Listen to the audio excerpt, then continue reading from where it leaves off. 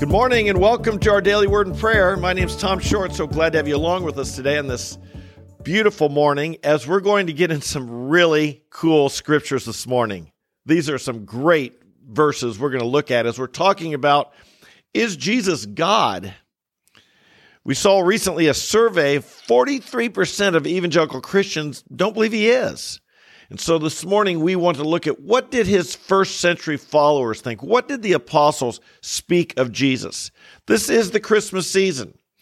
And the message of Christmas, the incarnation, God became a man in the person of Jesus Christ. God demonstrates his love for us. He came near to us. He didn't just remain off in heaven. He came to us to rescue us, to save us. And indeed, this is what we want to look at this morning.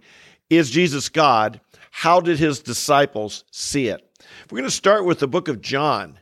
And John was the gospel written focusing on the deity of Christ. As we've said before, the four gospels paint a picture of Jesus, the Messiah, in different aspects. Matthew, he's the King of the Jews. Mark, he's the servant of the Lord. Luke, he's a man. John, he's God. Let's see how John opens this gospel of John. John chapter 1, verse 1. In the beginning was the Word. This word is logos in the Greek. In the beginning was the Word. And the Word was with God. And the Word was God. He was in the beginning with God. All things came into being through him. And apart from him, nothing came into being that has come into being. And the Word became flesh and dwelt among us, and we beheld his glory. Glory is of the only begotten from the Father, full of grace and truth. You notice some important things here. Number one, he is God, but he's also with God. Of course, as Christians, we believe in the Trinity, one God revealed in three persons, the Father, the Son, and the Holy Spirit. And so the fact that he is with God the Father, and he is still God, well, we would say God the Son. He's with God. In the beginning was this Logos, the Logos which became flesh and dwelt among us, obviously speaking about Jesus Christ, full of grace and truth, that he was with the Father, but he was God and is God. This is how John saw him. And all throughout the Gospel of John, the focus is on the deity of Christ, the deity of Jesus. He is not only the Son of God, thus making himself out to be God, but he's also God the Son. He's both, as John presents in his gospel. What did the writer to the Hebrews refer to Jesus? This chapter 1 of Hebrews is a powerful chapter. In Hebrews 1, speaking of the Son, it says, God he has spoken to us in the prophets in many portions in many ways, but in these last days has spoken to us through his Son. And then it tells us several things about the Son of God, Jesus. He was appointed heir of all things from the Father. He's going to inherit all that the Father has. It's going to be his. Through him, the world was made. We've seen this in John chapter 1. In the beginning, God created. Genesis 1, in the beginning, God created. John 1, in the beginning was the Word, and all things came into being through him. As we were back here just a moment ago, the Word, this Genesis, John 1:1, is harking back to Genesis 1:1. That in the beginning, when it all started, before the world existed, before time existed, in the beginning, God created the heavens and the earth. And then John 1 tells us in the beginning, the Word was there, the Son was there. He was with God, he was God, all things came into being through him. Obviously, John 1 is hearkening back to Genesis 1. And now we read in Hebrews 1 that all things were created through him.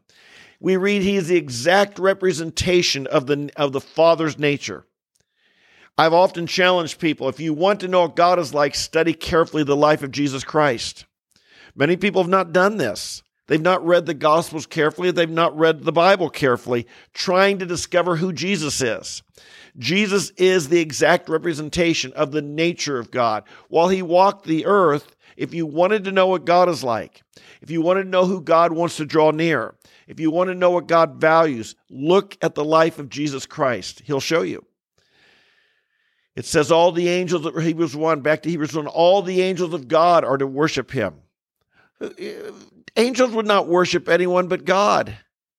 Angels don't worship people. Angels don't worship prophets. Angels don't worship other angels. Angels are to worship God the Son, we're told. And Jesus accepted that worship. But then how about this verse? Verse 8. This one's so powerful. It says in the scripture, quoting from Psalm 45, but of the Son, he, God, says, God is speaking, of the Son, he says, your throne, O God, is forever and ever. How can you be more clear? How can you be more clear? His throne will be forever, but what is he called here? He's called God. Your throne, God, the Father, is calling the Son God. Quite clear if you ask me. What did Paul think? Let's look at Paul in Romans chapter 10. This is a salvation verse. Many of you may have become saved through this verse. What does it say? Romans 10, verse 9, that if you confess with your mouth Jesus as Lord, and you believe in your heart that God raised him from the dead, you will be saved. So notice again here, Jesus is Lord, but God raises him from the dead. Now, who is this Lord they're talking about? Let's go down just a couple verses and we continue reading. For the same Lord is Lord of all, abounding in riches for all who call on him. For whoever will call on the name of the Lord will be saved. Now, it's interesting. He's quoting here from Joel chapter 2. And in Joel chapter 2, it says, whoever will call on the name of the Lord will be saved. But this word Lord in the book of Joel is the word Jehovah, the word for God, the name for God. And so Paul is quoting from Joel chapter 2, telling us whoever call on the name of Jehovah, and it's translated here Lord, and Jesus, and he says if you call on the name of the Lord, who you confess, you'll be saved. And he says, if you must confess Jesus as Lord, you see how it's all tied together. So here's a question. Why didn't the early Christians call Jesus God more often? Or did they?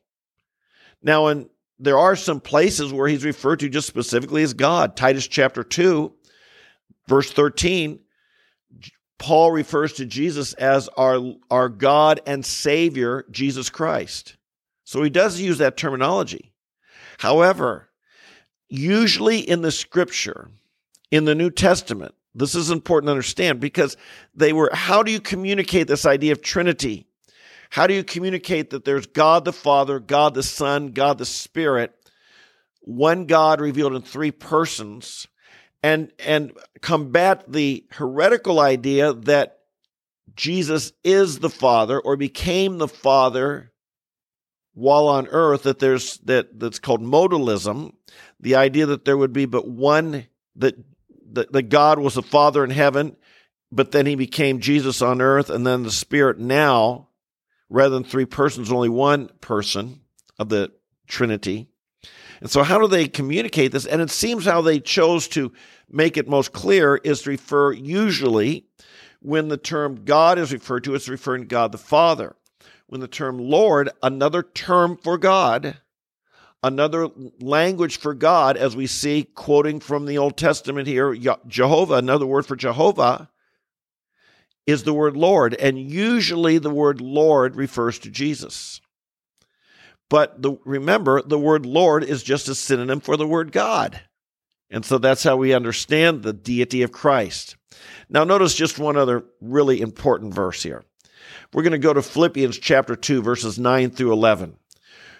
For this reason, God, the Father, highly exalted him, Jesus, and bestowed on him the name which is above every name, so that at the name of Jesus every knee will bow, and every tongue will confess that Jesus Christ is Lord, to the glory of God the Father. And so, my friends, if you understand what the word Lord means, it means the deity, it means God, it means in the Trinity, and you'd rather refer to Jesus as Lord Well, that's certainly appropriate. That seems to be the way the New Testament primarily speaks of him, as long as you understand that word, what it means. When we usually speak of God, we're usually speaking of the Father, God the Father. When we use the word Lord, we're usually referring to God the Son. One God, the triune God, revealed in the Father, the Son, the Holy Spirit. If you confess Jesus as Lord, you shall be saved. And what a glorious thing that here, and the day will come, every knee will bow to Jesus, and every tongue confess that he is Lord. If you're listening today, I hope you've done that already. Don't have it be forced upon you at the judgment day when you must bow, perhaps against your will, against your desire, before you'd be judged and condemned. Do it now. Come to Jesus now. You're going to do it one day. Why not do it now? Enjoy the blessing of walking with God, of knowing God, of living the truth, of knowing that Jesus Christ, our rescuer, is Lord, is the one who's exalted. We bow to him willingly, joyfully, exuberantly, passionately now, because we know the truth. He is the Lord God Almighty. He came to earth to rescue us, to save us, and for this we are eternally grateful. Oh, might your heart be filled with the love of God and the love of Jesus Christ, knowing that he has saved our soul from judgment and condemnation. Jesus, we love you today. We proclaim and declare that you are Lord, and we understand that that means that you are the divine Son of God. You are God the Son. We give you praise and we give you honor. We honor you as we would the Father, for the Father's given you the capacity to give life to all. The Father has given you, all judgment has been given into your hand. We acknowledge that all things came into being through you. We acknowledge, Jesus, that you were in the beginning with the Father, and you were with God, and you were God, and you are to this day God. We look forward to the day when every knee will bow and every tongue confess Jesus is Lord. And today we do that willingly, joyfully, with faith and with love and with exuberance and passion in our heart. Hallelujah. We give you praise. Thank you for being our Savior. Thank you for going to the cross. What an amazing reality that you became a man, first of all, that you left heaven to walk this earth, and then that you would endure what you endured and even endure the cross that you might save sinners. Thank you, Jesus, for the blood you shed, the cross you went to. We confess you as the resurrected Christ. And we thank you and bless you as our Savior. Oh, today might we walk in your ways, might we live in your victory, might we rest in your salvation, might we triumph through the grace of God. And we pray these things in Jesus' name. Amen, amen, and amen. Hey, I love these verses. I hope you do. Isn't the Bible wonderful? I sometimes wonder, why don't we read it more often? We get so busy. There's so much to distract us. Boy, we've got so much entertainment. We got so much information. We've got our devices we can look at. We've got our social media we can check up on. We got the news, wonder what happened the last hour. My friend, the Word of God is eternal. The grass withers, the flower fades, but the Word of God is eternal. It lasts forever. These truths we look at every morning here are what can build our lives and make us strong and mighty for God. And that's what I pray you'll be. So if you're new, I welcome you, and I hope you will join us every day, because we come here every morning at 8:30 a.m. live, 15 minutes to get the Word of God. I hope you'll join us. Subscribe to the channel, like the video, share with your friends, leave a comment. And if you're a regular here, you know I love you guys. I'm so glad to have the privilege to be sowing the seed of God's Word into your life. So until we meet tomorrow, my God bless you, strengthen you, fill you with His love, His joy, His grace, His victory. Remember, our knee has bowed and we have confessed Jesus is Lord. We are victors because of it. God bless you. I love you. We'll see you tomorrow. Bye-bye.